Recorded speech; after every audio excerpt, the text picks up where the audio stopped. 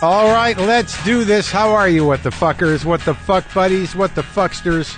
What's happening? I'm Mark Maron. This is my podcast, WTF, once again broadcasting from upstairs in my house in a temporary environment. Soon, I will move down into the newly finished house of my podcast. It's right next door. It was a garage and now it's a house. And I'm going to move in there and bring my sound panels with me and bring all the equipment out there. I got to get a rug first though. Today on the show, Jessica Kirson is here. The very funny Jessica Kirson, who I've known forever. And now we finally get to talk. She's an insanely funny person. And she's got a Comedy Central special. Jessica Kirson, Talking to Myself, premieres this Friday, December 6th on Comedy Central. And it'll be available the next day on the Comedy Central app, cc.com, and other on-demand platforms. She's also got a podcast called Relatively Sane. I don't know if you know her, but I'm so happy for her. I'm so happy she's got this special.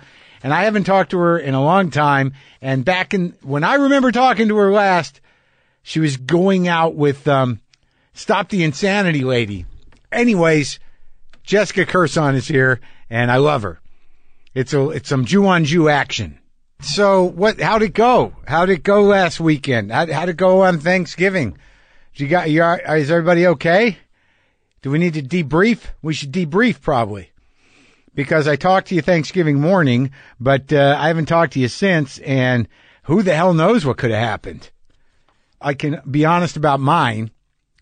I as usual, it took 2 days to cook, and I did something I don't usually do, and I guess I'll share it with you, is that I'm of the belief that you don't cut any corners, you don't go healthy on Thanksgiving. Fuck it. If it takes butter, if it requires butter, put it in. If it requires sugar, put it in. If it requires cream, put it in. Put that shit in there. One day a year is not the time to prove that you know how to cook healthy. Do that every other day of the year at home, not for people. And I have very consistent recipes. And I don't usually break away, but I broke away this time. The potatoes, mashed potatoes, had 2 vegans in the crew. My cousin's kid is a vegan, and my mom's friend's a vegan. So I mashed potatoes, and I made them with olive oil instead of butter, no milk, just mashed with olive oil and garlic. And all you got to do is cut your potatoes up, boil them with about a dozen garlic cloves, and then strain them, dump it all in, mash them up with like a cup of fucking olive oil. This is like 10 pounds of potatoes. And just get them nice. And then if they need to be sort of loosened up a little, add some of the cooking water. And they were great. Not only were they great, but they fucking went, man. I mean, like unlike any other mashed potatoes I've ever made. I made 10 pounds of fucking mashed potatoes for 15 people, and there was maybe a pound left in there. They were very popular and pretty fucking healthy. Just because I wanted the vegans to be able to eat something. And then I did squash, no yams. Usually I do the yams with the brown sugar and the pecans and the butter, streusel on top, that whole business.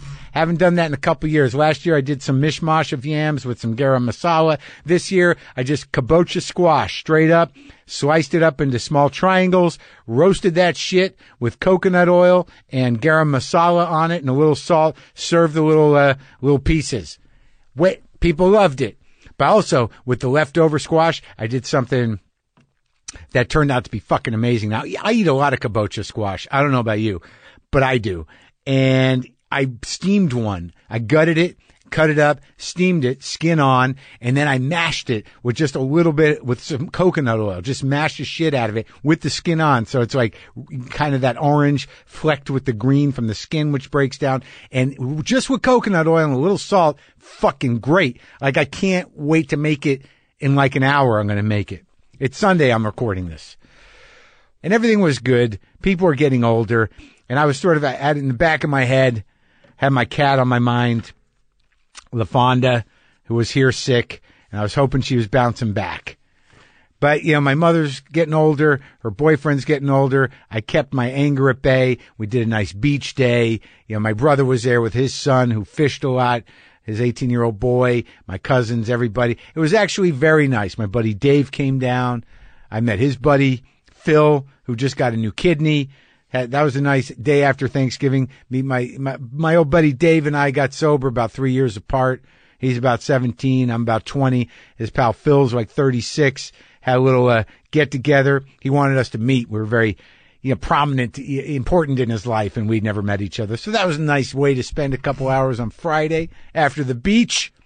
A little clarity, a little recovery talk, some laughs. But yeah, man, mine went okay. Did yours? Before I left, I don't know how much I told you. I took LaFonda in because when I got home from my last trip to Ireland, she wasn't well. And she's got kidney problems, but I think she's had them a long time. She also had a bladder infection, which we treated. But I was only home for a couple of days. The vet told me to do subcutaneous fluids, which I did for 2 days, which is not easy. And while I was away, I was hoping she was bouncing back. I had the guy who watched my house feeding her a lot. And I get home, and she's not great. I don't know. Not good. I don't know how long she's going to last. And I know that I'm just happy I'm home, and I'm going to be home for a couple weeks here, and I can sort of monitor the situation and be loving to my kitty. Her brother's old too, but he seems to be bouncing around on the medicine from the hyperthyroid. But I guess I'll know when to do what's necessary. But she's eating, she's drinking, she's kind of getting around, she's hanging out a bit. But she's just definitely weak. And the doc said, look, I said, well, how am I going to know? And he said, well, if she's got diarrhea or she's like throwing up, but she's not doing that. She's just very weak, but she's trying and she's eating and drinking and not hiding. So I should wait, right? I guess I'll try to give her the subcutaneous fluids again. It's just sad, man, because she ain't what she used to be. And it's just the way it is. I seem to have missed most of the killings or the deaths of my pets somehow or another. I don't know. Butchie died when I was away in New York years ago, and Boomer disappeared. And Moxie, I don't know what happened to Moxie. My ex took her. And I don't know, Deaf Black Cat got ripped up, but I don't know. I didn't see it. I guess I've just been spared that, but I really want to be there for Fonda and Monkey. Monkey's doing fine. Buster's doing good, but LaFonda is maybe on her way out, and it's hard because I've spent 15 years with that fucking cat, and she was always a trip, always a tricky cat, tough, and she's just breaking down, as we all are. But so it's heavy. It's been a heavy day today, man. It's a heavy time between Thanksgiving and Christmas, isn't it? I don't know. I don't know how to feel sometimes. I'm in a thing now, which is, it feels good. I'm just trying to be happy, man. I'm just trying to let things go and have a shot at being happy and being open and being trusting of another person and letting myself be in it. But you end up hurting a lot of people in a lifetime, don't you?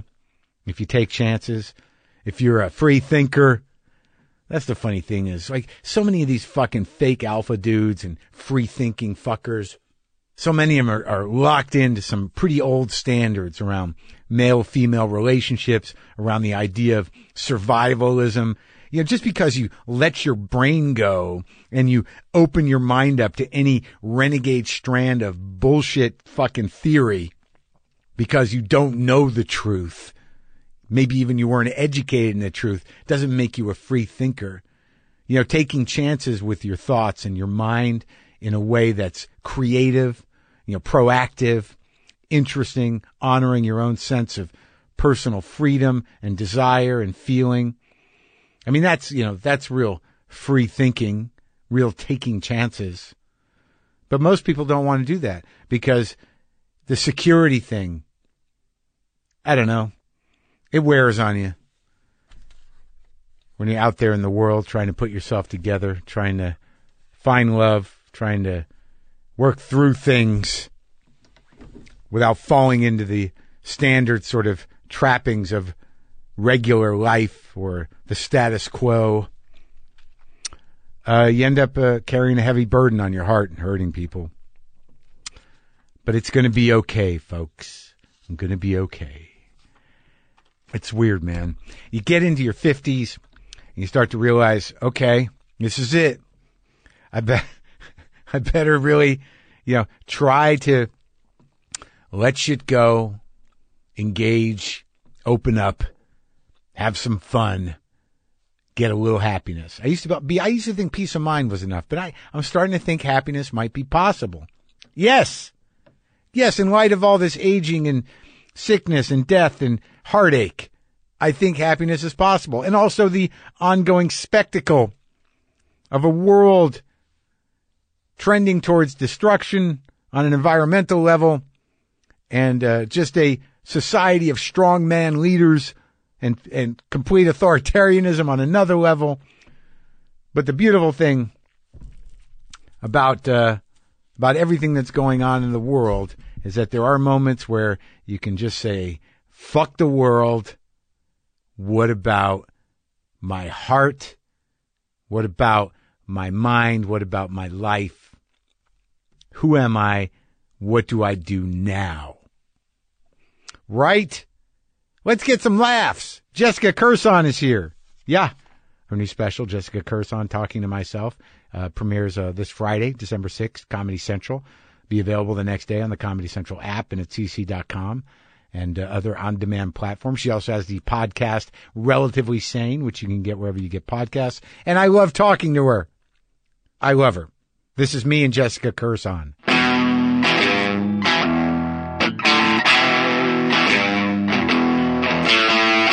It's so weird. I mean, I feel like I know you forever, and we don't know each other that well, but there's always a familiarity, a Jew thing, a New York thing. Yeah, it's definitely a Jew thing. But I remember you from a long time ago, but you started after me doing stand-up, but I remember you when you were younger. What do you remember? Well, I have one very specific memory about, I remember... Oh, no. No, I remember you were just but you're still like this. You all lit up, a lot of energy, you know what I mean? Aggressive comedy. And I remember the first time I saw you, I'm like, holy shit. This is like the history of Jewish comedy. It's anxiety and anger. Yeah. Yeah, I know. It's like, it's all there. The anger, the charm, the meanness, the faces. Yeah. It's all happening all at once. Yeah. Nobody like this person. Jessica Kirson. Well, I purposely have always tried to be different because it helps. It works. It's a part of me. Right. Well, I think you're different in that, the energy, the intensity is different, but there is, we all fall into this sort of kind of Ashkenaz tradition. Ashkenaz. I love it. Of Jew comedy, some more than others, but I've always been a big sort of, I like seeing that. Yeah. I do too. People who fall into the history. I'll tell you the memory I have is that when you were dating. I knew you were going to bring this up. I mean, I knew this is what you were going to say. Because, do you remember when I found out it was her and I went so crazy? It was insane. But you were, we can say, right? Of course, yeah. So what was her name? Susie Powder? What was her name? I love you just said Susie. Susan Powder. Susan Powder used to be on TV. Yeah. And she stopped the insanity. Yeah. And I loved her. And then, I hadn't seen her in a long time, and then you show up at the cellar and you guys are dating. I'm like, no way! I know, you freaked out. I did because it was one of those, where you're, what do they call it? Where you have a secret fan of somebody? Would you think I would be a big Susan Powder fan? No. Right. I mean, but she was huge. I know. She was, and the funniest thing was she was an exercise guru. Right. And I was a house when I was... Yeah. Yeah. It was just so crazy. Nothing added up to me, Never. but I was happy for everybody, but I didn't understand how it was happening. I didn't either. I really don't. I went through a horrible breakup. I was with someone for 12 years and it was horrible. So I was distraught and a mess. And like, it was one of those relationships you get out of and you're like, can I even wash my hair? Like I felt completely like I should have worn a helmet and like I was a mess. And then I met her through Rosie O'Donnell on her cruise. Yeah. And she was hot. Yeah. I mean, she was hot. She was, when for you sure. saw her, she had dreads and high heels and But she was also on the other side of her fame, right? When I met her. Way other side. Yeah, because I can't even get a timeline with it. No. And I don't remember. It was way past when she was big. Yeah. Like, I don't remember what year she was big, but I remember, like, I had this guilty pleasure is what it was, watching her, because she used to make me feel better. And then, I don't know, she was on TV with the exercise, and it was this whole stop the insanity business. Right. And I really got a kick out of her. Yeah. And then, like, years later, there she is with you at the comedy show. And it was insane. Like, it wasn't stopping the insanity. This was like revving up the insanity, the two of us together. Oh, my God, it was insane. Well, anybody who's making a living as an exercise guru whose tagline is stop the insanity has got to be out of her fucking mind. There's no way. Out of her, but so hot. Yeah. So hot. Yeah, she was pretty, yeah. I mean, like, that's what, she gave me so much attention. She was very charismatic, so I got hooked in. Well, so you're on the cruise doing comedy for Rosie's thing? Yeah, yeah. And then I met her, and I was like, Was she doing exercise myself. on the thing? She was doing some classes and talks, I think, but Yeah. she really hit hard with me. Like, she really went after me. Really? And then when I was with her, I was the healthiest I ever was. I did yoga every day. She cooked me all the shit. I was just like, can you just take your clothes off? I really don't want to bend over and breathe. I'll do it if you're going to have sex with me. Yeah, but I can't. And then that all ended, but the exercise continued. So it was a mess. There was no sex, but there was a lot of downward dogs. Really? Oh. So you stayed with her after things? For a little while, but it was, I cared about her, but I tried to fix her. It was crazy. You tried to fix her? Yeah. Oh, boy. Yeah. And she was trying to fix you? Everyone was trying to fix each other? I guess so. It was an insane. You both had projects going on with the other person? I'll never forget when I took her to the country club. You're going to love this. The Jewish country club. My grandmother's country club in New Jersey. No. And she had an adopted son, and he was black. He was gorgeous. This is the best. And Susan is in like with the tattoos, the dreads, like the huge boobs, the great body. And she took her son to the bathroom, and my grandmother looks at me and she goes, "What? Did she have to adopt a black child? There's so many white children that need homes." I was like, oh my. So, all right. So let's go back though. 'Cause like you're Jersey? Yeah, I grew up in South Orange, New Jersey. South Orange. It's an amazing place. Great memories of Jersey because, we moved away from there when I was in third grade. I didn't live there, but I'd fly back. So it was a big treat. My grandparents' house. So I'd go there 3 or 4 times a year, and it always meant a lot to me. New Jersey. I have a very beautiful memories of it. Oh, I think it's an incredible place. People really make fun of it. It's like, it's gorgeous. I grew up around mountains and beautiful trees and deer, and it's gorgeous. And back when I was a kid, they had the good tomatoes. Oh, they have amazing. My mother just gave me tomatoes last week. You have to try these tomatoes. She drives with tomatoes to meet me and give them to me. They do have great. How were they? Oh, they're just huge, and they're like apple. They're sweet. I know the big beefsteak tomatoes, the Jersey. It's so Jewish that we're talking about tomatoes. Non-Jews would not be sitting here talking about tomatoes. It's a Jersey thing, isn't it? It is. It's Jersey and Jewish. But it was always fruit. The summer was like tomatoes. There was cantaloupes. There was everything. Well, that's a big thing too. The half a cantaloupe with the cottage cheese, or the half. Right. Diet. There was when I was a kid. My grandma had like diet chocolate soda. Of course. I know. What was that? I don't remember the brand. It wasn't Dr. Brown's or. No, it was some other brand. I used to drink that too. Yeah, it was a diet. They had coffee soda, coffee soda. Oh my God, I remember this drinking our grandparents' generation. My grandmother had seltzer with like the thing on the top. Oh, oh really? Yeah. My grandmother used to like that stuff, Perk. It was like a non-dairy creamer. She put it in her fucking and Santa, Sanka. I just said Santa. Yep, Santa. But yeah, I mean, like, Jersey was very specifically that to me, and I guess it was a cultural thing. I don't know. Did you do the Florida thing too? Because I did. What do you mean? In the winter, everyone goes to Florida. Yeah, they went there, but I didn't go there a lot. I mean, my actual mother's there now, so I go.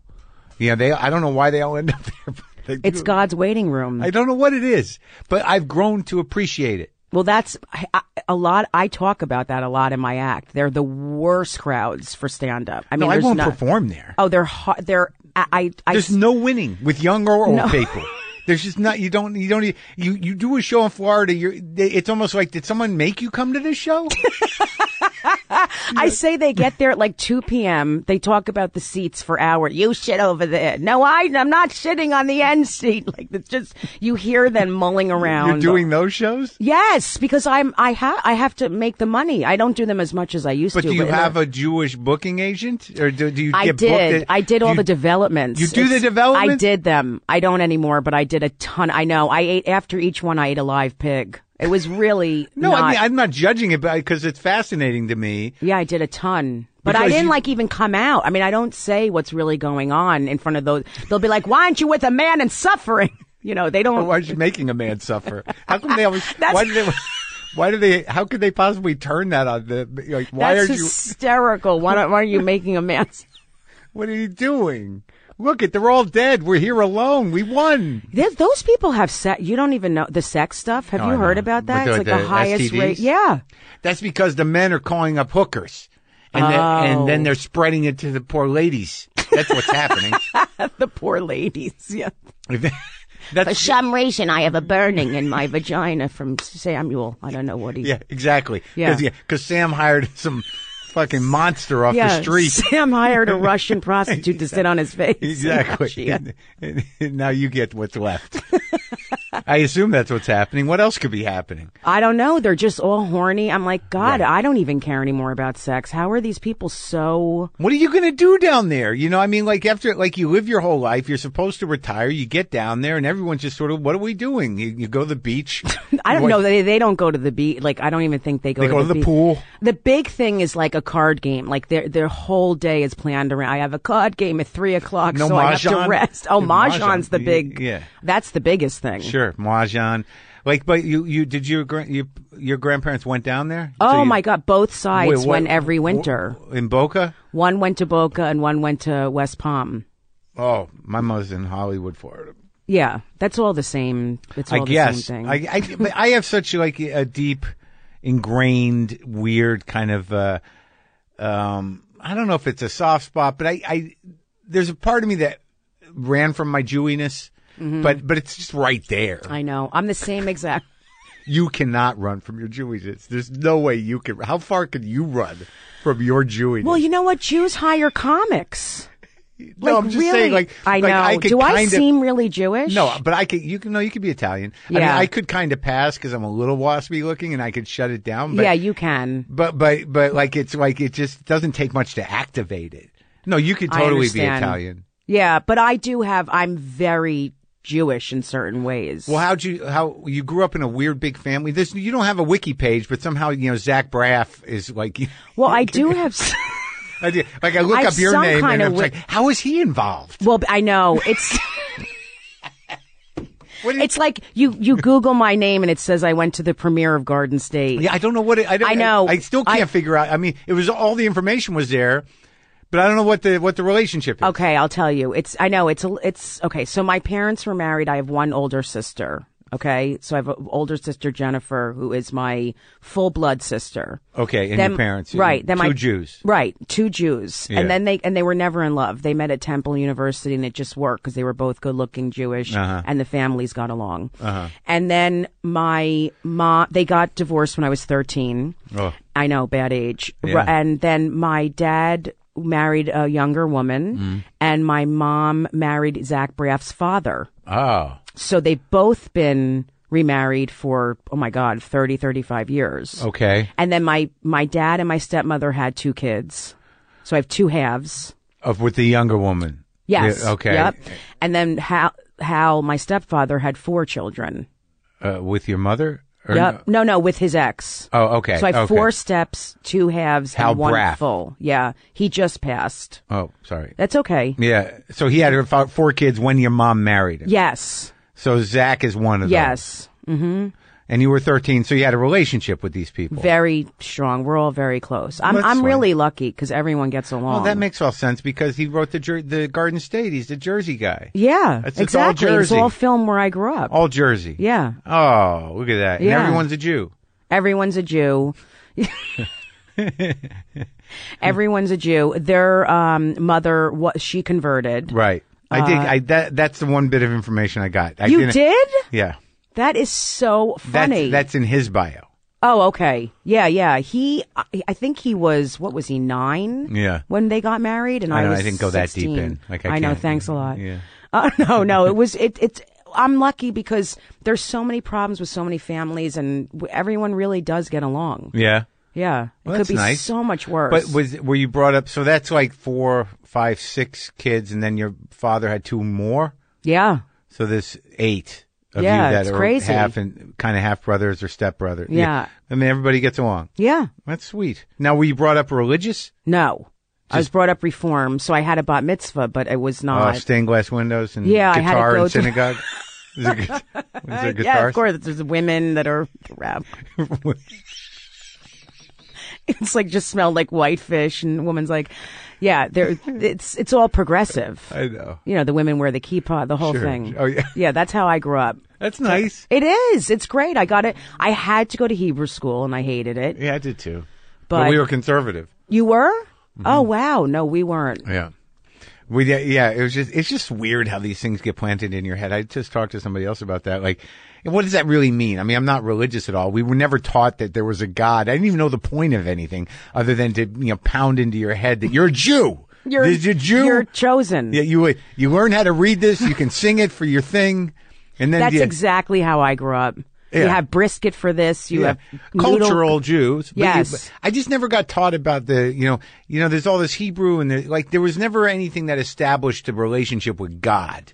There was Neither at all. Yeah, I don't know why. It was That's interesting. around. God was around, but there was never I think with the Christians they're like, you're bad and you got to ask Jesus to help you. Yeah, right. With Jews it's sort of like we don't know what With Jews, there's it's a like big you're God. He good, did all just that. profit from Yeah, it. right. Try. You're okay. You're going to be, and no one's going to like you because Yeah, you're a Jew. exactly. You're going to have to work harder. Right. Yeah, that kind of Everyone hates us, but we love Yeah. each other. And here's some movies about the Holocaust. Right. And all I remember from Hebrew school is watching Yentl. Oh, Yentl you got? Yeah, I didn't even have a Hebrew name. I went to the secretary at the Hebrew school. I'm like, can I get a Hebrew name? She's like, oh, we'll do Yiska. I don't even know why that's or right. if I don't know. Yeah. It was just a name she gave me. But you got your Jewish name is like your mother's Jewish name and it's a family name. I don't know. It doesn't matter. It doesn't matter. So your grandmother was she from your grandparents? Were they all from here? Or did they immigrate or no? They didn't immigrate. No, they didn't. But my grandmother was an incredible. My grandmother's the one that told me to do stand up. Really? I was 29 years old, and she was watching me at a party. Oh, really? Sitting with This my is your- cousins. who's your mother? My mom's mom. Uh-huh. She was like a matriarch, amazing, beautiful woman. Could she cook? Yes, she was Specifically, incredible. a good cook? Or Yes, just- a great cook. Oh, that's nice. Yeah, So made she great did the chicken. brisket and the chicken. Yeah, and the whole thing. matzo balls. Yep. Yeah. Yep. Right. Stuffed Chopped liver? cabbage, chopped liver, the whole. Right. Okay. Yep. So like Eastern European. Yes. Yeah. Right. Yeah. And she was like, you need to be a comedian. Every time you're around people, they're laughing. I'm like, I could never do that, ever. I would be petrified. And she said, trust me, I'm your grandmother. You need to do it. And I took a Really? class. I listened to her. At 29. Yep. I So- was going to school to be a therapist, to get a master's in social work. Really? Yeah. My mom's a therapist. Okay. So in high school and stuff, when do you come out? When does that happen? That was very hard for me. I met my first girlfriend in college in a Jewish sorority. This is like a porn. I was a senior. She was a freshman. We were both like, long hair, really pretty Jewish, like with the clips in the hair, that whole era, Yeah. And I swear I don't know what happened, but I saw her and I was like, she's beautiful. I'd never been with I was very confused for a long time. Yes. You mean when you were younger, you were confused? I didn't even think about it. It wasn't even an option about to be dating gay. Right. It was, no one was out and gay when I was growing up. It wasn't even, you were like, oh, this guy wears a dress, but he's just weird. Yeah, right. It was not, it was same time. No one was doing that. No. I mean, someone's like, seriously? It's like, he's feminine, but you don't think he, does that. So, and then I met her, and then from that day, we just spent all of our time together. We used to sit in the car. Did she know? No. So neither one of you knew you were just... No. And we just would stare at each other. Isn't that crazy? And play music in the car for hours. It's like we were falling in love, but we didn't even know it. That's wild. And I had to this day, I'm the one that has a hard time accepting all of it. Like, everyone in my life is fine with it. With you being out? Yeah. Yeah. It's hard for me. Yeah. It is. It's because of the religious stuff that I hear and the Jesus stuff and the Bible because of being a target. Yes, and that people don't accept it. It's hard. I want to be liked by everyone, so it's hard. And knowing people who are judging you Yes. specifically for that is difficult. Mm-hmm. But what happened with that girl? So we spent months and months and months and I would be like jealous if she was with a boy, but I didn't even know why. I'm not kidding. I didn't put two and two together. So nothing consummated? No, but then we went home for Christmas break. See, this is Yeah. where it gets sexy. We went home for Christmas break and we were in my room and we were drinking wine and smoking pot and we started wrestling. Like, there was so much tension for so... Yeah. It's great. Yeah. It's like a porn. I'm telling you, it's this amazing. And we were, and she's gorgeous. And we were wrestling and all this stuff. And then we kissed. Yeah. And it was unbelievable, but I freaked out. Freaked immediately? out. We both did. We were like, okay, that was fun. And what happened? It was so... It was what happened? What just happened? And I am going to be burnt at a stake. And who are you? And this is disgusting. And did you end up hating each other? No, we in the long run we ended up having a relationship for 7 years. But I was really screwed up at the time because I moved to Northampton, Massachusetts. Wow. Isn't that nuts? Because it was so many lesbians there because of Mount Holyoke and Smith. And this is so crazy. This is where you went to college? I sold pot. I went to Maryland, and then to come out, I moved to Northampton, Massachusetts, away from my family. That was the plan? Yeah, and then she moved there too. Oh. And I was very much... But you weren't in school there? No, I just moved there just to get away. Did you graduate undergrad? Yes. From Maryland? Uh-huh. Yeah. And you met her freshman year? I met her. I was a senior and she was a freshman. Right. So then I had to wait. It was a secret the whole time she was in college. It was really hard. She was there for 3 more years. And she was coming up to visit you in Right. Northampton? We would meet halfway in Pennsylvania or Jersey. It was really horrible. It's like very secret and I was lying to everybody. Wow. When I told my family, my sister thought I was dying of cancer. She was the way I told her. She was so grateful. I was hysterical. She's like, Jessica, I thought you were in terminal 4 cancer. Like, she knew. They all knew. What would she say to him? I was like, you're never going to believe it. It's horrible. Like, it was the way I set it up was that I was about to die. And then my mom's like, of course you're with her. You cry when she leaves. Like, that's not normal that you're sobbing for a week when someone leaves the house. A friend. So they all knew. They all knew. But your plan was like to keep it secret, and in order to be comfortable, you thought like, well, there's a lot of lesbians at Mount Holyoke. Yes. I'm going to live there. Yes. And then I ended up selling work? pot. Yeah. I had pot sent to me in the mail. From? This is after so much work in college and graduates, meaning like I had a great life. I had everything, and then I just went there and sold pot and just. So let's just back up. So you finish high school, you go to Maryland, to what college? University of Maryland. And you do undergraduate, you major in psychology? Mm-hmm. Okay, and then you actually go to graduate school? I started going to graduate school after college. No. I moved to Northampton to be a lesbian. Yeah, that's where lesbian land. Yeah, in Northampton to scissor. Yeah, and No one's scissors. I know, it's so stupid. It looks difficult. It is. I mean, I don't even want to lift my leg. Like, it's so. Maybe it's a rookie's mistake.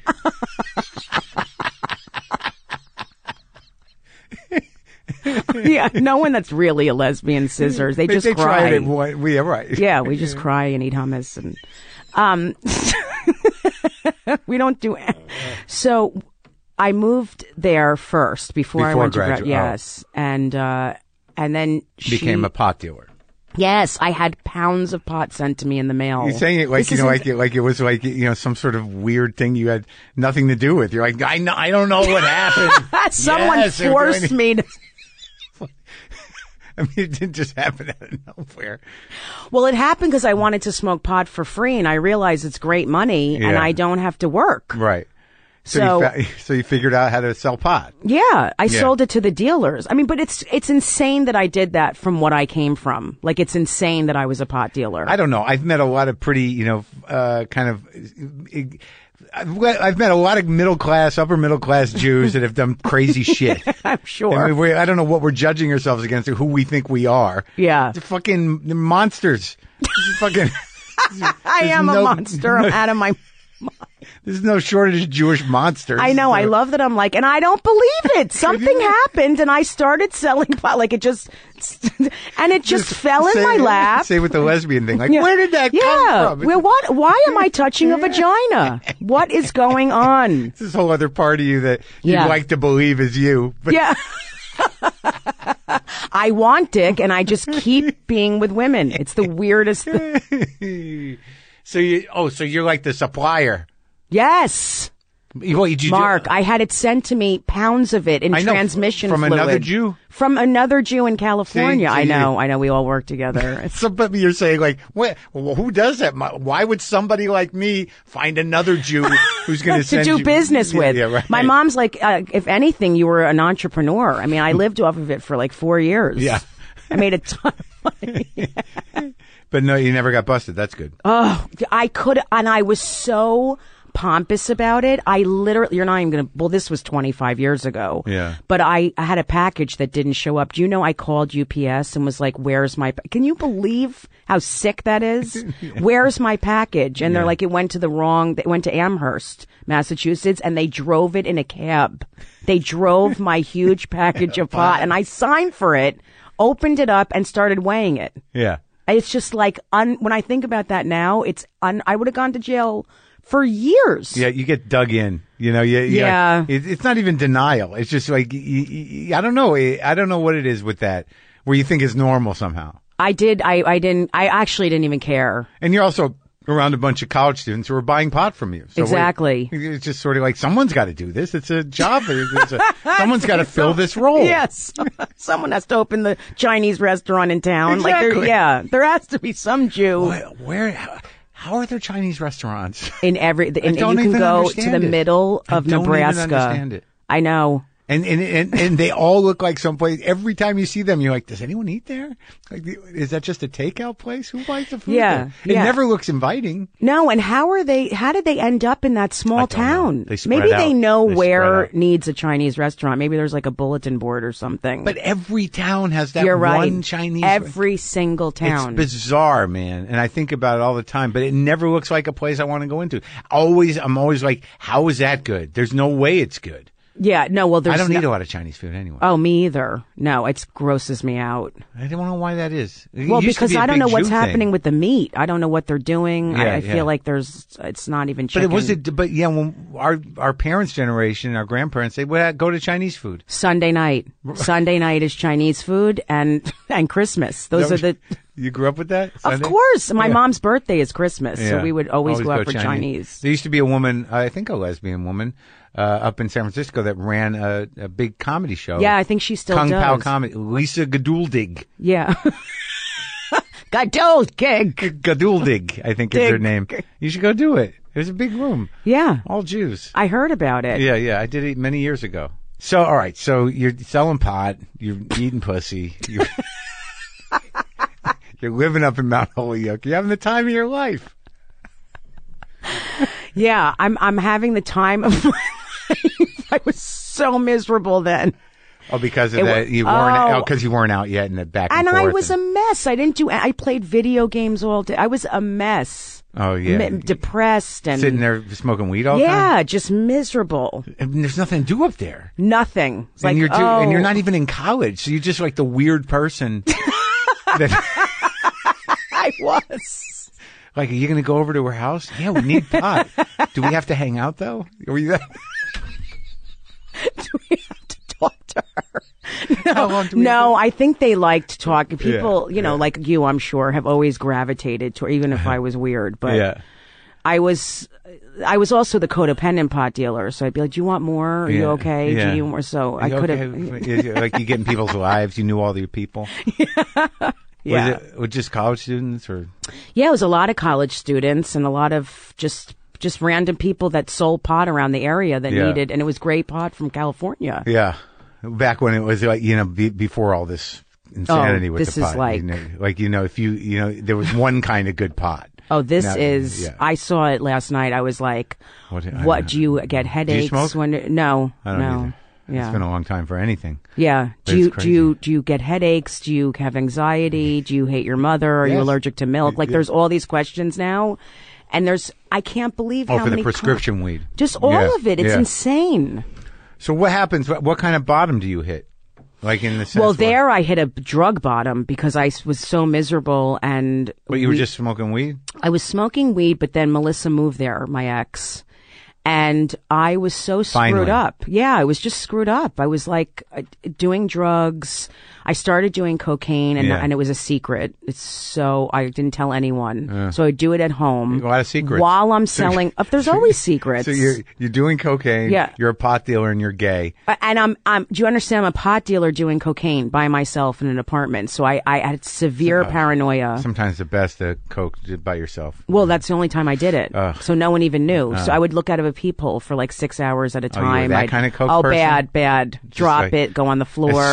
As soon as you do a line, you're like, oh, they're coming. That was me. No, it's the worst. I was like, why do you do curtains closed? Yeah, because I was trying to kill myself. I mean, I believe you're trying to medicate anxiety. Right. Probably.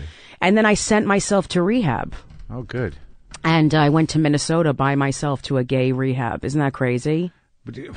Is this before you came out? It was after. But I just couldn't deal with it. I couldn't deal with who I was. And did it fall apart with the girl? It did eventually, yes. But she was supportive through all this? Yeah, she's great. I mean, she had no idea I was doing cocaine, so it was a little shocking to her. How much were you doing? What were you trading out? One of the dealers that was also selling pot sold cocaine, and you were doing trade, or what?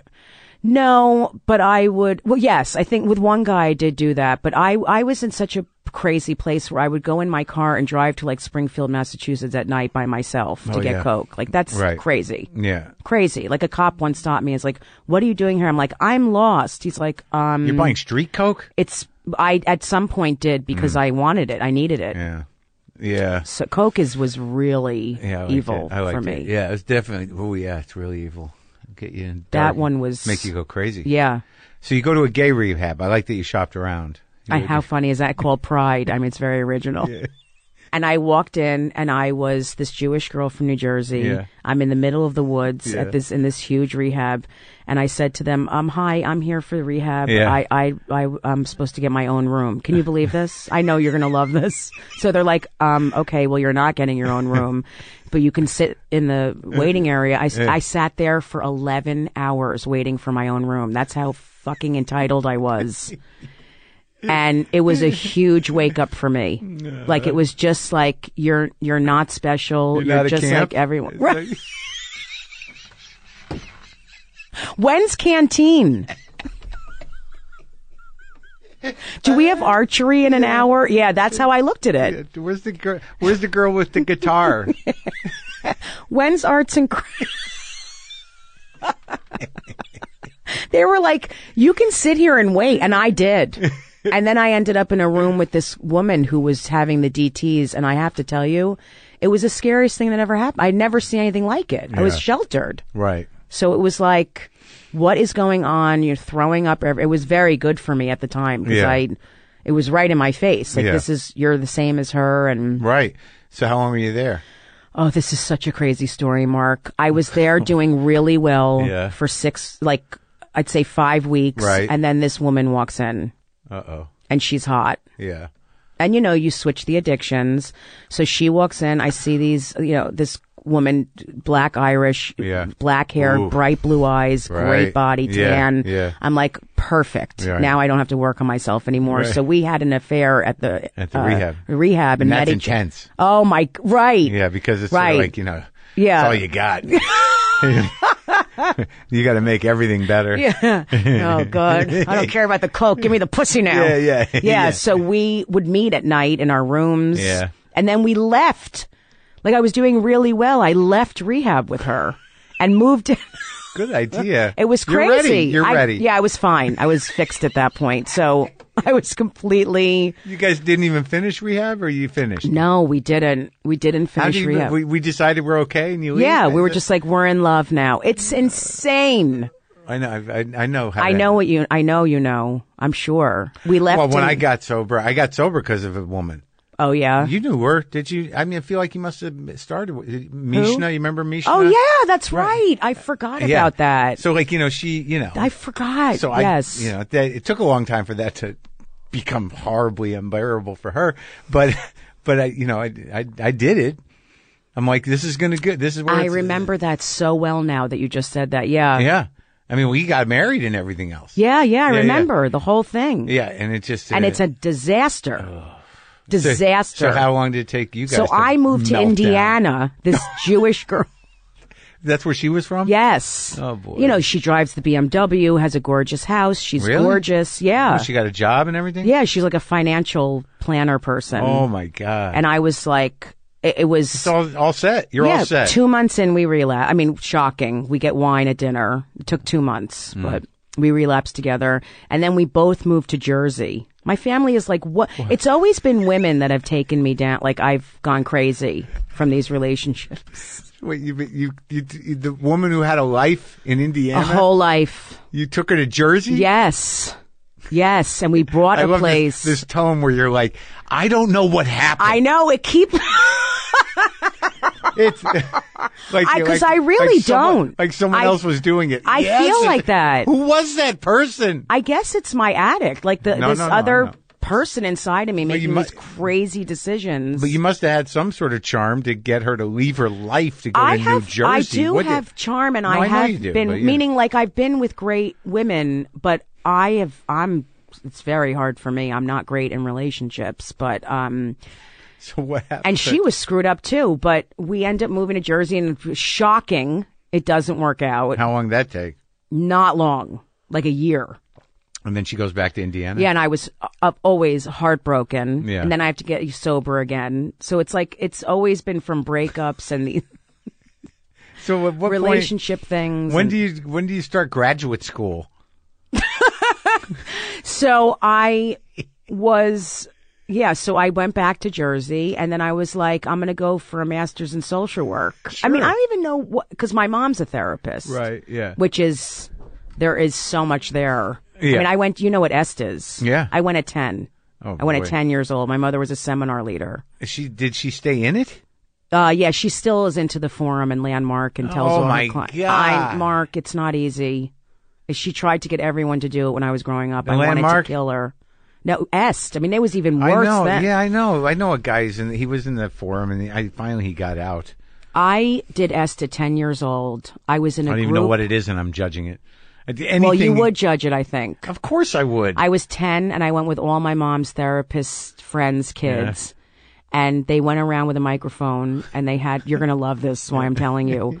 They had all the kids talking about their lives, and I wasn't saying anything. Yeah. And I think they said, well, what is it like for you at home? And I'm like, well, my parents fight all the time. They hate each other. It's horrible. And the next thing you know, I'm walking on a stage with a huge sign that said victim. I knew you'd love that. If that's not going to fuck you up. What is that? Meaning, it's like. I know they did that to you, though? Yes. And then, yeah, that's the whole thing is like taking responsibility. I was 10. Oh my God. It says everything about my life. A huge sign with marker on a big piece of paper. And your mom signed off on that? Yeah, she still to this day says the Forum, the Landmark is the best thing. You know, she tells everyone to do it. We would go to like the cleaners with the sign. Yes, well, that from what I remember. I mean, of course, because you're the victim, right? I mean, my mom is a therapist and would do a lot of therapy with me, and she was an art therapist, so she would have me draw my feelings and then analyze them. I mean, I was therapized from the second. My God. Yeah, and she saw clients in the house. She's still around? Yeah, she still sees clients. Yeah. Yeah, she would see clients in the house, and there was all these crazy people that would come to the basement to see her, and we'd have to always be quiet. And if I was upset about something, she'd hand me a bat and a pillow. I mean, it's that kind of shit. It's really... And wait, you have how many siblings in the house? Well, I only had a sister at that point. But then when Zach... older? Yeah. But then when Zach moved in with my other step-siblings, it was... I mean, Zach and I have the funniest stories about these people because there were no cell phones, so she wouldn't show up. Right. You know, for an appointment, and they would just be sitting in the den waiting, and we would feel responsible for them. There was no way to reach her. She forgot about appointments. Where was she, though? She was just out, like, she'd be in, like, New York City, going to, like... and someone... They're like, I'm here to see Elaine, and then they'd come and just be waiting. And I'm like, I'm so sorry. Hopefully she'll be home soon. There were no pagers or anything. Yeah.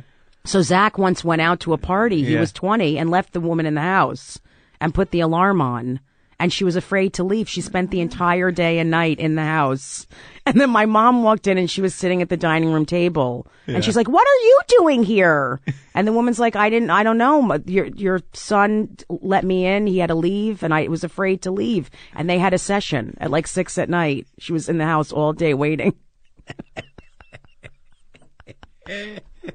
Where's that movie? I know. Well, we were talking about it. Oh, yeah. But it is fascinating to have a therapist see clients in the house with kids. It is bizarre, It's amazing. All right, so you decide to go to graduate school? Yeah. And which I hated. How old NYU. were you? But you're older. I was probably 27. Yeah. I was 27, so you're in and out of 28. relationships, in and out of sobriety. Yeah. In and out of all this other insanity, and you decide, like, all right, I'm going to do... And I hated school. I was never a student. Yeah. I hated studying. Did you stay sober ever? Yes. Oh. Yes, for years at a time. But then I would always end, like it would always get screwed up when I would get into a relationship and it would end. I would go crazy and start using. So you're a year into graduate school and your grandmother says to do comedy? Yes. Huh. So I take a class. Scott Blakeman? No, I took it with the American Comedy Institute, Steve Rosenthal. I loved doing it. I was petrified to perform. My mother took me to a therapist that deals with fears. I'll never forget this because I was vomiting. So nervous. And I remember standing across from this guy like, no, yes, like he was my father or something. And then I finally was able to do it. Yeah. And I didn't do well, but I did it at Caroline's. It was sold out. It was a bringer show with 35 people there. Right. And I did well. And I was like, this is the most powerful feeling I've ever had. Right. What did he teach you, though? Because like it was very helpful. But you're very specifically, you have a way of doing comedy. Where did you figure it out? Did you have comics you watched? You know what's interesting? What? I never was a fan of stand-up ever in my life. I'm not one of those people who watched a lot of stand-up. I watched Eddie Murphy and cracked up, but I was Saturday Night Live, Lucille Ball, Carol Burnett show. That was my That was my thing that I watched and loved. My dream was always to be on SNL. Right. And the biggest thing was fear of being up in front of people. I was petrified. I'm talking petrified. But you're a natural kind of person who likes to... Yeah, but still, I had never been up in front. I was freaking out. So doing a 6-week class where I got up in front of a small group and tried out material and at least had some jokes. Yeah. It helped a lot. Right. It did. So when you after you saw the fear therapist... But did your family come to the first time? Everyone, my parents, my grandmother, Zach, his friend, everyone came. They were good? all up front. It helped me. I felt supported, yeah. And you did good. I did well, and then I did an open mic. God, and I was, holy shit. Holy shit. I was like, oh, this is what it is. Which probably made me stay in it because it was so miserable and uncomfortable. Where was and it was that? Familiar. It wasn't a lesbian show, but it was a place called Henrietta Hudson's in New York, and it was an open mic, and there were just women heckling and people just standing around. It was horrible. Oh, that was the second experience? Yes. But that, I think, kept me in it because it was so horrible. Because I like being in angst, that's... Fight. Yes, it's being a warrior. Yeah. Just, I'm used to it. It was familiar. It was... Yeah. And that's interesting. So you had to, you realize like, oh, this is terrible. Terrible, so it's good. And now we're, no, but also like, but there is a sort of like, to learn how to have that sort of fuck you thing. Well, I have to tell you, the most powerful, like I said, I feel is when I'm on stage, and the most present. Yeah, me so too. There's never a time when I'm that present as when I am on stage. You too? Yeah, I don't know if I feel powerful, but I definitely feel present. I think as a woman, I don't usually get into this woman, man, but as a woman, I feel very powerful. Yeah. Standing above people with a microphone. And, oh, yeah. I don't know if I think about it in terms of power, but I like the feeling of the moments in between laughs where there's just a theater full of people waiting for something and I'm not doing anything.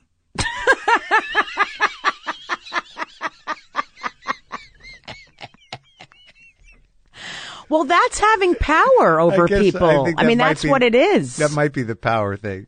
Totally. Because they're waiting for you to, it's you're so like terrifying, the leader. Like when you really think about it, oh, you're it's like, terrifying. It's like insane. It's crazy. Yeah. I mean, I said last night on stage, I would not be standing here if everything were okay. Yeah. I didn't have to do this. Like, this is a choice. Yeah. Yeah. I know. It's crazy. Yeah.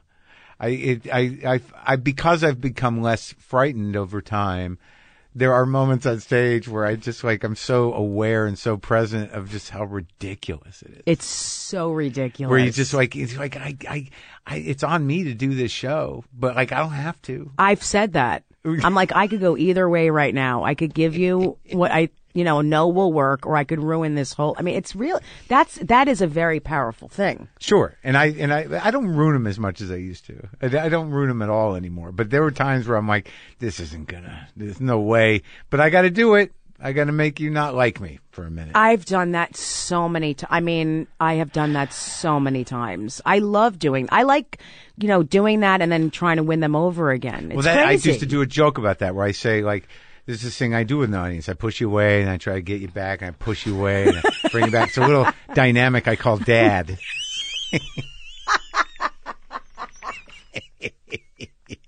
That's amazing. Yeah, I do. I do that. But cause there are these people that I've heard about. These performers are sort of like, they just want the love. I'm like, I don't know if that's what maybe I want it, but like, I don't know what to do with it. First of all, there is that whatever they give me will never fill the hole. It is not even close to what I need to fill that hole. What's like, I don't even know if I identify it as a whole as much as sort of like, you guys like, look, I know me. Yeah, I don't like me this much. It's uncomfortable for me. Right. I have to I force it myself to stand there for a second and take in the claps. I swear. Right. I say, Jessica, stand here. You deserve this. Let them clap and, acknowledge you and then walk off stage. Because I would run off stage every time. Yeah, it's so uncomfortable. It's uncomfortable for me. Yeah, like when they clap or they. Is it? No. It is still. No. I get it because like I've built a relationship with an audience. Like I think the podcast helped me understand that. Like it's not some random bunch. Like I do know that I have sort of an audience now and I believe them for the most part. Yes. That whatever their experience of me is not my experience of me. So if it's helping and you're enjoying it, good. I don't have to ruin it because, I don't feel the same way about me. I have the exact same experience. They're all like, do you know how great you are? I'm like, no, and I never will, but thank you so much for saying that. That's what I mean. I will never take it in the way that I probably should. Ever. I can't, I'm still like the guy, when people be like, great show, and I'm like, I don't know. Yeah, me too. Are you kidding? Let me just take your experience away. We really had a good time. I didn't feel like I did. Yesterday was better. I don't know. That one joke didn't work in the hour and a half. That one joke was just, and I always find, I know everyone says this, but I really do find the one guy just staring. Always. Always. I will find them. If it's 5,000 people, I tend to I will look at people. Like people have like written me emails afterwards. Like, I don't know if you knew that you were looking at me, but it was difficult for me. You made me uncomfortable. The whole show, you kept looking at me. Do you know you did? I do the same thing. It's weird. I try to be aware of it. Like when I'm looking at somebody and I can see them sort of like, what? They're like, I'm just here trying to enjoy a show. And you're like, just staring. I try to look up around, look around. Me too. I did that. That purpose, is so funny, Mark. I did the purpose. exact same thing on both shows last night. I kept looking around, but I couldn't see anything. In the main room, yeah. Yeah. It's a weird room. Have you gone on stage with the victim sign? That's such a good idea. I want to put it in a movie or a... That is insane. That's my T-shirt. Victim. Insane. But that's one of many stories of insane stuff. What was your relationship with with your dad or your stepfather? Like, was that all right? So my dad is the funniest person I've ever met in my life. He's hysterically funny. Your real dad? Yeah. He's very black and white. Yeah. Very, he's different. They're complete opposites. My mother is a liberal, artist, hippie. My dad is old school businessman, black and white kind of guy. Yeah. And they still respect and love each other, but they just were not right for each other at all. And he was very available to me when I was growing up and took care of me. Yeah. He was also very intense, very moody. Right. And, my stepfather was the opposite of my father. He was like he marched with Martin Luther King. He used to run couples courses with my mother out of the house. This is like the Fokker stuff. Yeah, right. So they'd have like a bonding weekend, sex weekends. I mean, it's so crazy. And your real dad was just pragmatic. He's like, I don't believe in therapy. Just fucking get over it. So they choose. Nice balance. Yeah. You probably needed your father occasionally. Yeah, he still talks about himself in third person. Like, Daddy loves you. Daddy's proud of you. Daddy's proud you just did a special. Daddy thinks you're good. Daddy. And I'm like, this is a little odd. Really? Yeah. Yeah. Well, I've been trying to figure out for myself, what is this inability to accept love? Because I tend to think it's because my parents were so self-involved and so needy that it feels loaded to me. That Me too. that any love is sort of innately manipulative. Like I understand that. Like it's going to erase me somehow. Your love. Yes. You know what I mean? Like for me, it's what does it cost? Yeah. What's it going to cost me? Yeah. What do you want from me if I accept your love? Yeah. What are you going to take from me? Exactly. Or want from me? Yeah. Well, I think part of it also is for me is having, parents that are narcissistic and then also I never allowed myself to rise, meaning like if I did something with my mom, I would always like kind of want her to win, let her win or I can't explain it. I kind of took care of them in certain ways. Right. I've always felt bad talking about them a lot, been protective of them. Right. So it's hard for me to allow myself to be the best I can be. I just kept myself down a little bit so that they would shine. Huh. Yeah, because I definitely had that thing where, where it's almost like they install a limiter in your brain. Like, how do I transcend this garbage? Like, whatever the fuck whatever they are, how do I get above that? Because there seems to be some part of their insecurity or their lot in life that is going to make you insecure about yourself. I can't quite figure it out, but it's just like you're going to only hit the level that they allow you to hit by the wiring they put in you. As a child, that's very true for me. I wasn't like encouraged to be the best I can be and, oh, you did great on a test. And then like, it wasn't like that for me. Now it's more like that, but so I just always kept myself mediocre. Right. So the comedy is really the one thing that's like really hitting hard right now. And it's very uncomfortable for me because there's a lot of success right now. And I'm having a hard time with it. It's great, but it's incredibly uncomfortable. Like in what way? What is going on? Because I'm not supposed to be like one of the best. I've always kept like I play tennis. I was always second level singles. I never let myself really succeed to my full potential. Right. So now I'm working on it. I'm talking about it in therapy and I'm allowing it because I've worked so hard for 20 years. I'm like, this is crazy. I have to let it happen. And you got a special. Bill Burr produced a special? Yes. That's great. Yeah. He called me out of nowhere. It's the one thing. I'm not like, oh, I haven't gotten this and this one gets that. It's the one thing I was like, this is ridiculous. What? That you I don't really have a should have a special? special. Yeah. Yeah. After That a was the certain one point. thing I was like, this is insane. Yeah. There's a special called Open Mic. Anyway, yeah. Why shouldn't everyone have one? Right. I know. I'm seeing all these people. I'm like, this is ridiculous. Well, that's nice. And that was spontaneous. He just called you? He did. He saw me at the Patrice O'Neill benefit. Oh, good. I yeah. do a thing where I turn around and talk to myself on stage. I don't know if you ever saw me do that.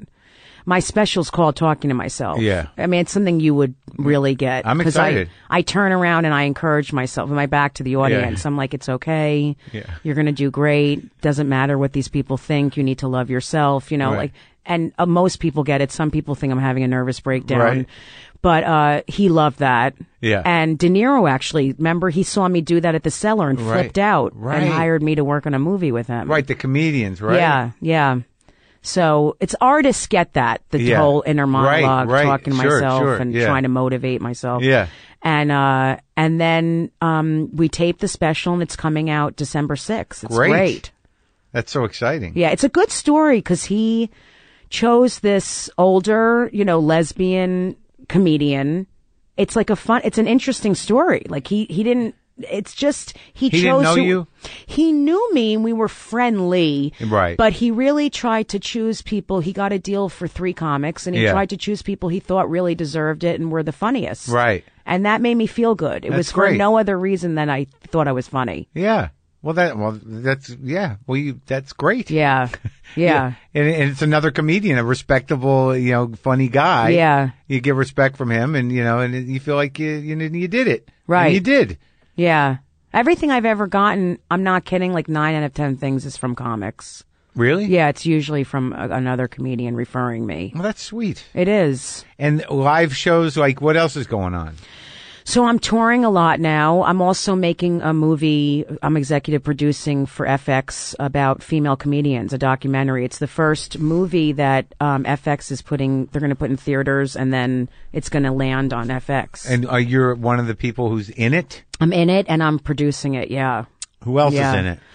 Oh, God. I mean, Amy Schumer agreed, Fortune, Feemster, Sandra Bernhard, Margaret Cho, they all agreed to do it. A lot of people, Lane Boozler, Rita Rudner. Great. All different ages. Yeah. And it's not going to be some bitch fest, you know, like, oh, it's been hard. And Right. I want people to watch it and then go see female comics after. That's my goal. Well, that's exciting. Yeah. And you're touring a lot? Touring a lot. And I started a podcast, it's called Relatively Sane, and Yeah. it's not just comics being funny. That's not what I wanted to do. It's more talking and real. Yeah.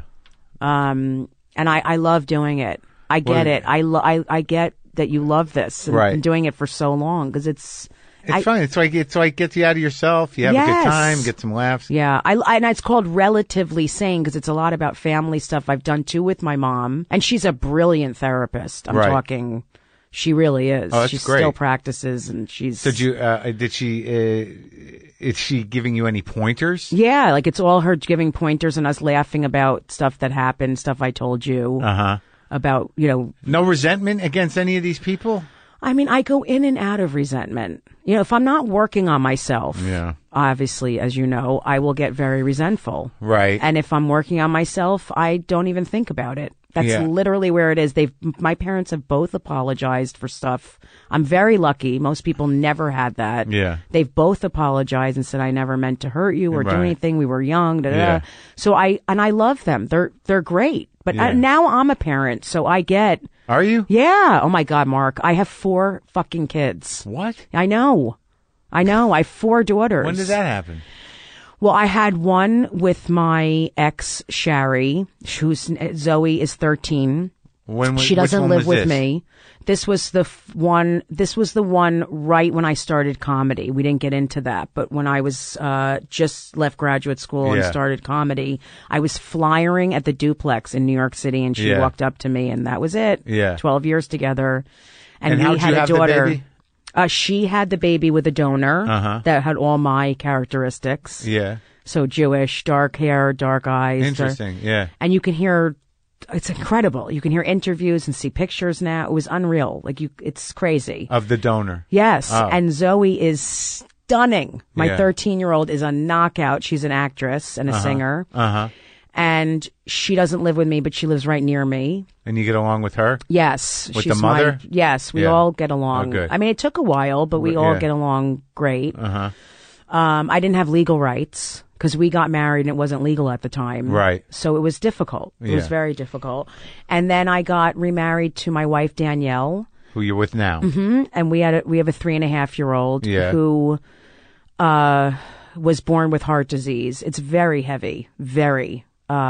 She was born with a major heart problem. Who carried the kid? You? She did. Oh, she no, did. I never would have ever carried a child if you paid me. I Right. never once thought about it for Right. even a second. Yeah.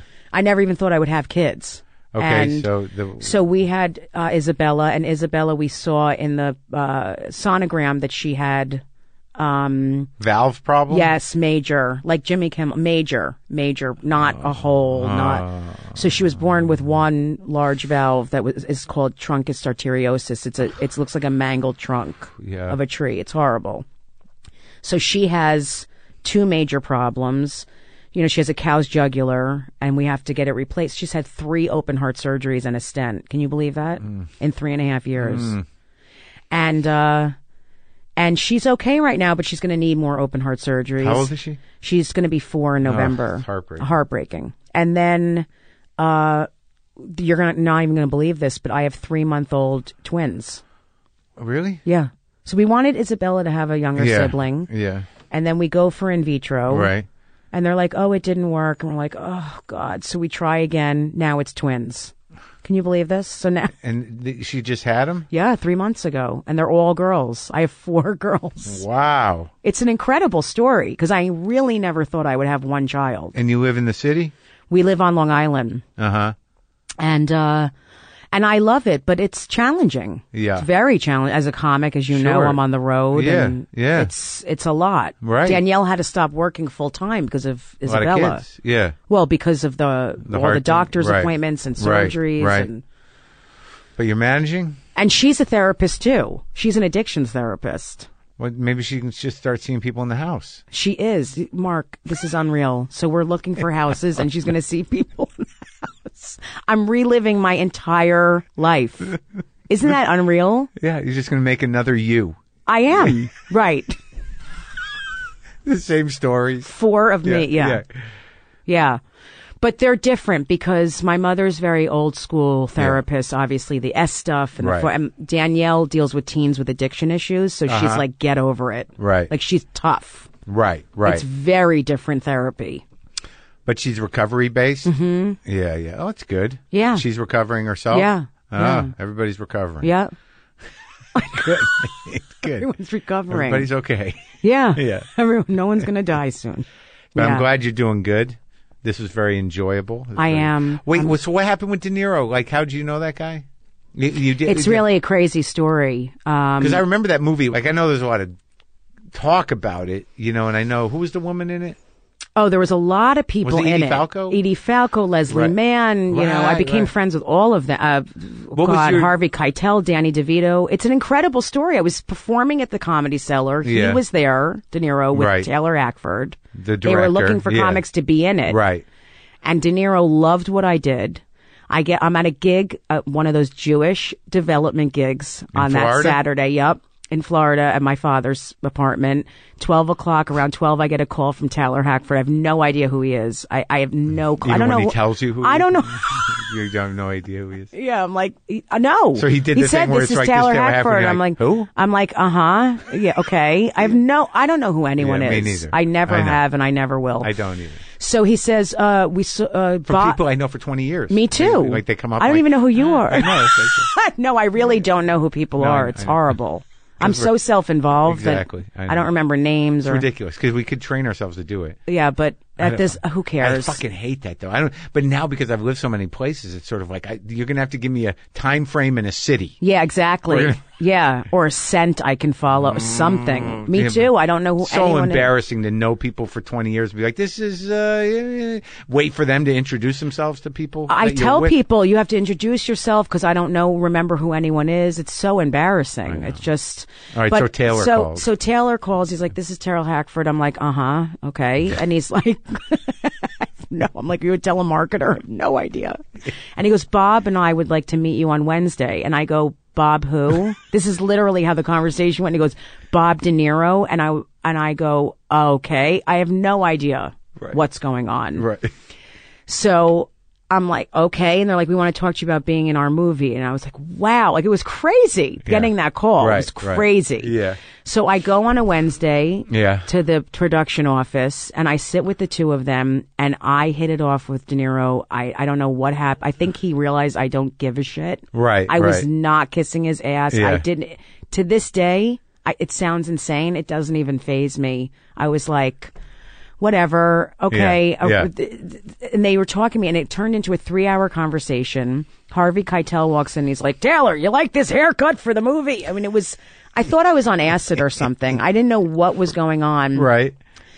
But I had taught comedy for years at Gotham Comedy Club. So I told them that because he had to act like a comic who's been around for 35 years. You taught over there for? I did. I didn't realize that. Yeah. They just offer classes? You worked directly for Chris or what? I did. Like I worked for Chris and I just loved teaching people. It wasn't beginners. It was people who had already been in it for a while. But I love teaching. I love to teach. Yeah. And so I told them that. And then Bob just took a liking to me and he hired me the next morning I met him at his house, his apartment. And there was a mic and a microphone and I taught him how to do stand up. And then I met him every morning. He I became his person. Didn't he study it once before? Yeah, but not like that. Right. Like not, and it was so long before that. Right. To make a very long story short, I ended up being involved in every scene in the movie. He wanted me there for every single scene. I was in his ear, so I was on a microphone, and he had an ear thing in, and I would just make him laugh and tell him, things to say, and I got an associate producer credit, a comedy consultant credit. He paid me. It was amazing. It was unreal. I became very friendly with all the actors, and then I became the person where even when he and Leslie Mann had a love scene, they both had me come in a room with them privately to tell them what to do. I mean, it was really unbelievable. Huh. I learned so much, and I kind of directed some of it. It was crazy. Yeah. All from him just seeing me do stand-up. That's great. I know.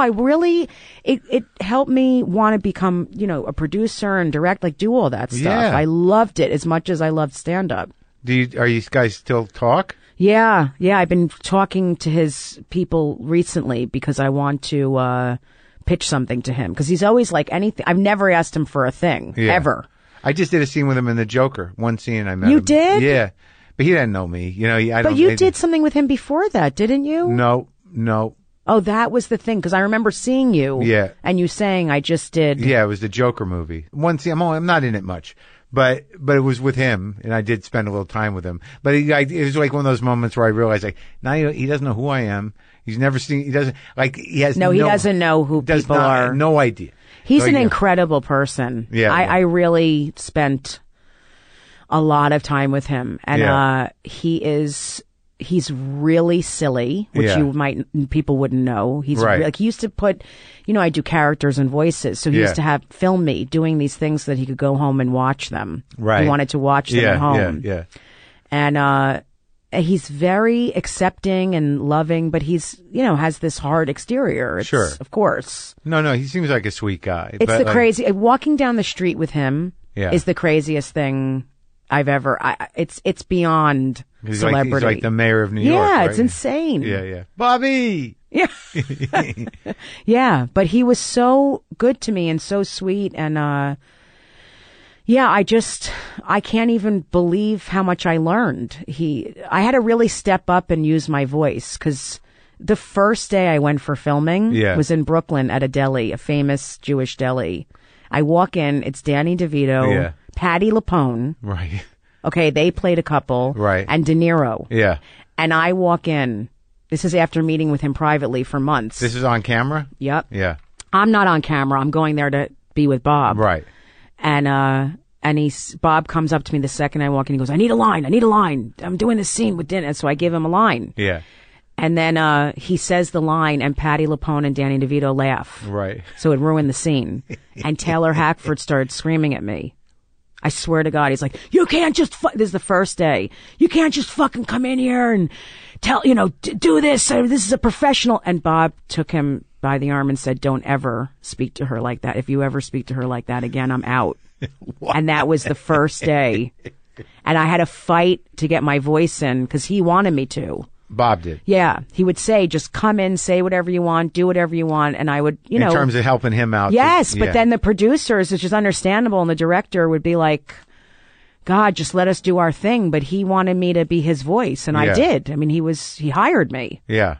Great. Yeah, it was great. Well, I'm so glad everything's going so well for you. You seem like your plate is full with family, career stuff, but it all seems good.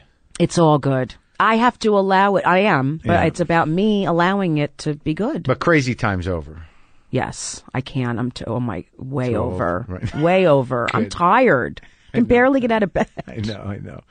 Well, I'm excited about the special. I'm excited. I think we covered a lot of stuff here. You think so? Oh, I do. You feel good? Yeah, I feel so good. I love talking to you. You're amazing. Yeah, I love talking to you. You crack me up. Nice seeing you. You too.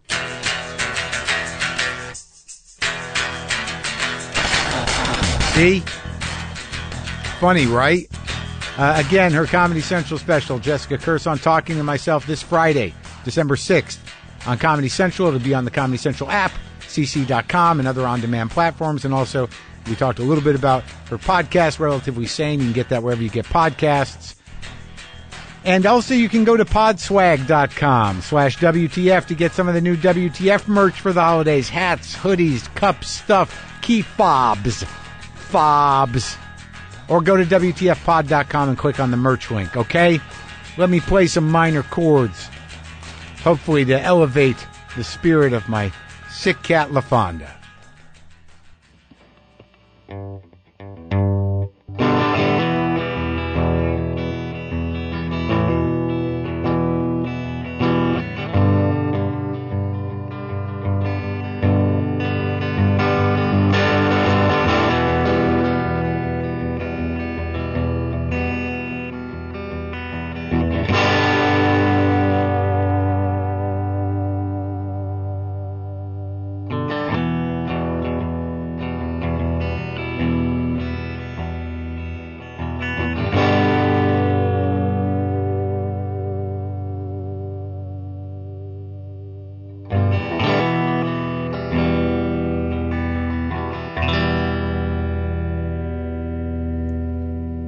Boomer lives.